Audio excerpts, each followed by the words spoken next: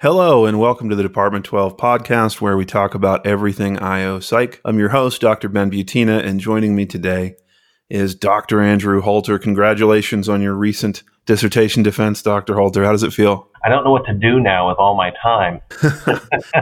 I remember that feeling pretty well. We're going to come back to your dissertation in a minute, but I wanted to ask about your background. I know you work in the field of public safety. How did you end up there? I really started out here in high school. I got involved in local emergency services. I became a volunteer firefighter, and I've been attached to it in some way, shape, or form ever since. So although my interests academically have shifted over time, I still find myself, even right now, working for a municipal government as the administrator of a fire department, but I'm certainly able to do a lot of IO psychology things in this role and in this space where there's just not that many of us doing that kind of work. What don't we understand about that world? It's sort of culturally encapsulated to itself. Being a firefighter myself, we tend to think of ourselves as this unique breed that regardless of any other background fact, once you become a firefighter, you join some exclusive club and you know secret things now and you're part of this association. And I think it's tough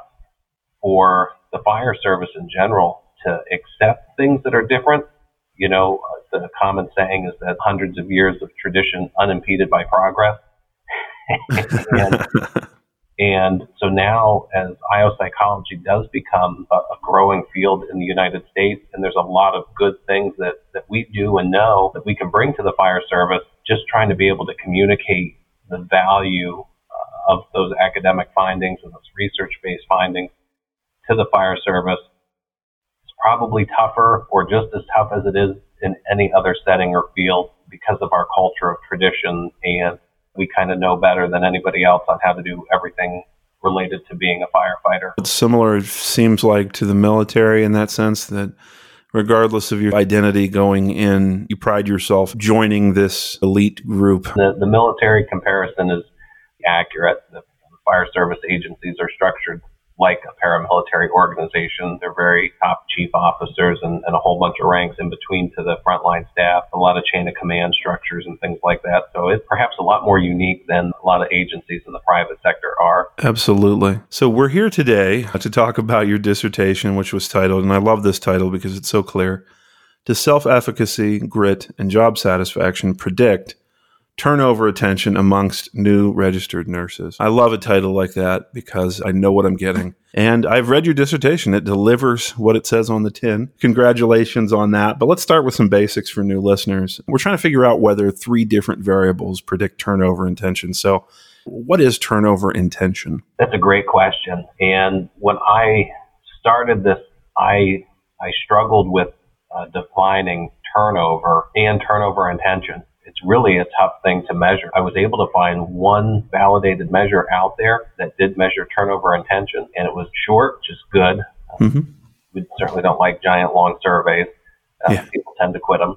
And so that turnover intention was really looking at a scale that assessed the likelihood of whether somebody would or would not quit their job in the next 6 months. Interesting. Why was turnover intention more manageable than measuring turnover? I would love to have gotten into actual turnover decisions, but being able to find those people who have left their employers and ask, hey, you left, why? Right. To me, it looked and sounded and felt like more of a qualitative design, and if I was still in school, I would be doing that right now and asking that exact question of people who have had the lived experience of being a new nurse and leaving their employer. And I'm really after that quest to find out what things didn't go right for them. Turnover intention, it means what it says. We have to operationalize it in a particular way. And it sounds like for this study, it was this would leave in 6 months kind of thing. Job satisfaction is, I think to most listeners, it is what you think it is. And self-efficacy is more or less the belief that I can do something. So I have high self-efficacy for, running a podcast, and I have low self-efficacy for, brain surgery. Yeah, that's perfect. One researcher put it, it's the I think I can, but it's definitely specific to the task at hand, as you alluded to. And so we've got self-efficacy, we've got job satisfaction, we know what turnover intention is. And now we get to grit. Grit's one of the predictor variables you explored, and it's kind of a controversial construct, isn't it? It has been, yes, and much newer on the scene than the others. Can you share a little bit about what you found in your lit review? Understanding that you probably got started a little before, this controversy was in full swing, but what did you find out about it? What is the argument against grit, so to speak? There's definitely a lot out there now today about the validity and then the two subscales that make up the grit construct as the scale stands today, which is a passion construct, that there's a passion towards that goal or whatever that individual is working towards. And then there's a persistence or perseverance that regardless of obstacles or challenges that come my way, I'm going to persevere through them. There's been a lot of debate over whether it truly is two subscales. The scale itself has some issues with questions that might be asking the same thing numerous times. There's been a lot of holes in it since the time that I started down the road of using that and getting that study approved by the IRB at the college. I share research on LinkedIn, usually once a week, usually around Thursday. It is something I like to do every week as part of my own professional development, and it's kind of fun to share stuff on LinkedIn because you get so many perspectives. One of the perspectives I got when I shared Andrew's dissertation was this kind of pushback against grit. My thought about it is that, the main area of controversy, at least as far as I can tell, is grit truly its own construct, or is it a combination of constructs we already know about, like conscientiousness and so on? For the purposes of your study, I think it's not terribly relevant because, hey, let's say grit isn't really its own thing and it's really conscientiousness and something else, or grit isn't what we thought it is. We're still measuring something, even if that something isn't, the variable name that we'll use 5 years from now or 10 years from now. Whatever it is that we think grit is measuring, it did have a relationship with turnover intention. So I guess let's start there. You had a lot of hypotheses, but what was your specific hypothesis related to grit and turnover intention? Yeah, so my thought process was that grit would act as a resource and insulate workers who were subjected to pretty stressful work environments, and obviously that of being a new registered nurse at that would be a well-documented stressful work environment. My thought was the grittier these individuals were, the less likely they would be to have turnover intentions. They would be resilient and things like that. Especially in healthcare and in public safety, you need to be more resilient and have more resilient workers. So I kind of saw grit as a crosswalk type construct to measuring that resilience, how strong somebody would be to persevere and continue in a workplace. That was my hypothesis, is that grit, would have a relationship with turnover intention. It would have been an insulating one where people with grit would be less likely to have that turnover intention. Your hypothesis, though, was that it would be a positive relationship, that when a person has that resilience and they have some passion for their position, in this case as nurses, that it would be associated with a reduction in turnover intention because this is a person who's, they've got the resilience, they have the passion for what they're doing. This is the kind of person that we think is just going to stick with it. So let's go back to the moment you reviewed your data for the first time. Where were you? Were you at your house, at your apartment, at school? Help paint the scene. I was at home, and the data collection had been a long and rough process to begin with. It took much longer than a sample size needed to make it all work out. And so, I was super relieved. I felt great. That was your first clue that something was about to go wrong. You felt great. You're ready to look at your data. A pinnacle moment because it had taken so long to work up to this. And so I had used SurveyMonkey. So I downloaded that information. I got everything onto, nice and organized in Excel. And I was just going to simply score the assessments. And, I wasn't even looking yet at regression analysis or putting it into SPSS, which is what I use for the analysis of it, but just simply scoring. And immediately I could start to see some interesting things in scoring. I could see that the group itself, the sample, was largely dissatisfied with their work. I had relatively unremarkable scores for the other variables like grit and self-efficacy. Nothing really stood out to me. So, I converted it over and put it in SPSS and ran the regression. And I was like, I must have scored the assessments wrong. Like, So your first reaction is, okay, this can't be right. Like, oh yeah, must have screwed something up. Yep, absolutely. I reloaded everything probably several times. I rescored everything several times. I went back and read the rules for the scoring. What did I do? I convinced that there was something incorrect somewhere. And unfortunately, after probably like 30 times, I just kept getting the same result.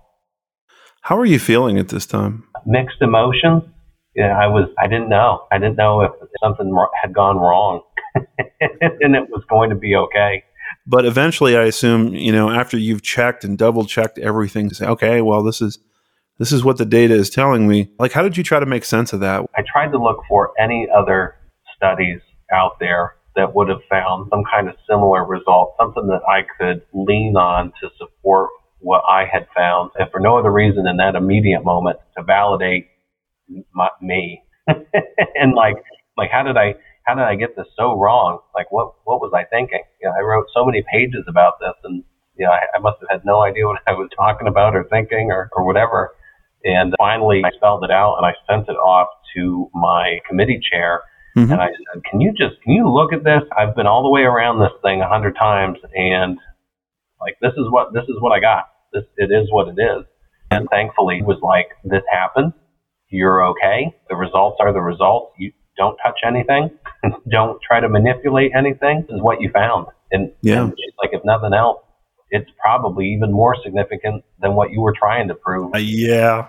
I'm glad she said that, because I was thinking the same thing. When you had first shared the results of this dissertation, that was my first thought as well, which was, well, if grit did predict turnover intention, be like, okay, great. That's a nice, neat little package. Good for him. Good for the dissertation, all that. But this is actually quite a bit more interesting. And it got some really interesting conversation going on LinkedIn as well about, like, why. Seems like common sense would say those with higher levels of grit would stick it out longer, have lower intentions. And your data showed the reverse, right? Obviously, the results were very significant. And the real big relationship in that whole regression model was grit.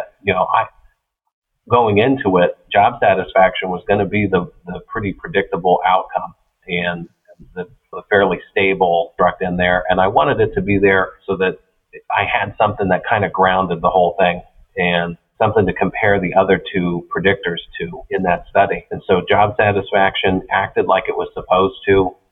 And yep, as people became more dissatisfied, they had higher levels of turnover intention. But even that relationship was not as strong as the one between grit and turnover intention.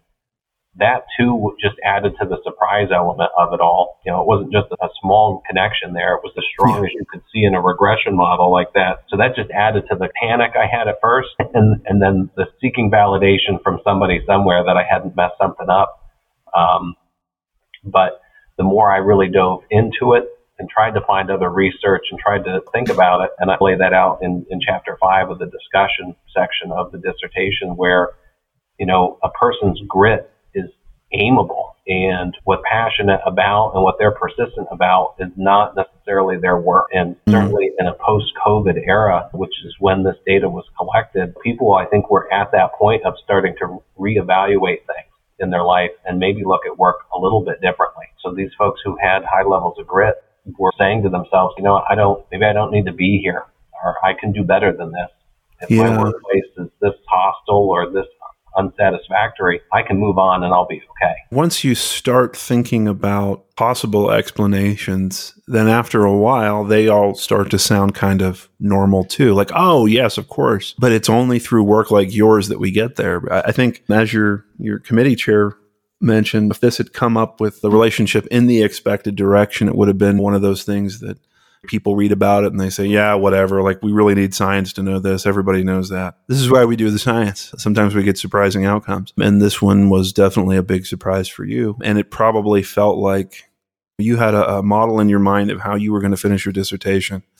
And I'm guessing that a correlation in completely the wrong direction was not part of that plan. Oh, for sure. I mean, it required even a re-examination of the lit review. And, I had at the conclusion of the writing, I was looking for other source material that had found some competing thoughts about grit and how it could be applied in this type of situation, whereas the bulk of the research out there is that grit is a great predictor of successful outcomes and positive outcomes.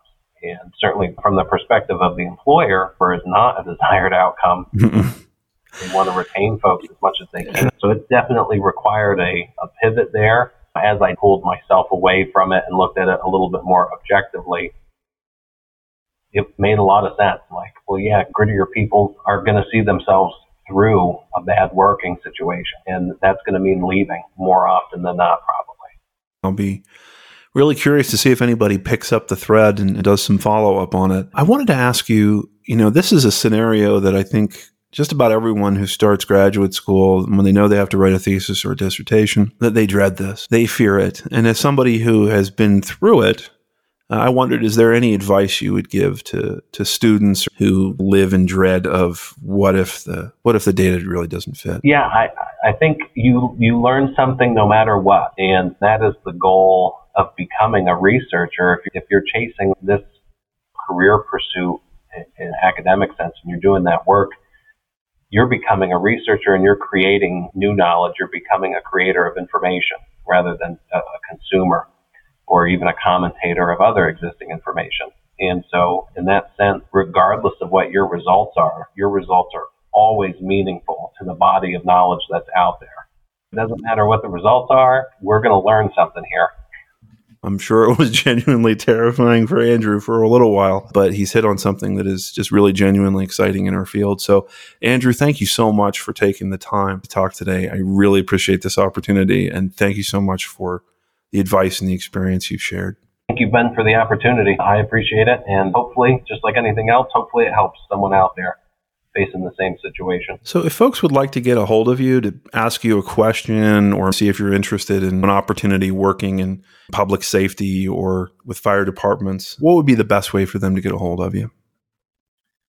I am super accessible on social media. I'm a pretty avid user on LinkedIn, and I think it's a great space for folks in IO to connect with other IO professionals and to share what we know with non-IO professionals, which is certainly something of value to the working world right now. So yeah, people can easily find me on LinkedIn or even Instagram or Twitter, whatever the flavor of the day is, and it's at Andrew Holter or at Dr. Andrew Holter on any of those platforms. Thank you so much, and congratulations once again, Dr. Holter. Thank you.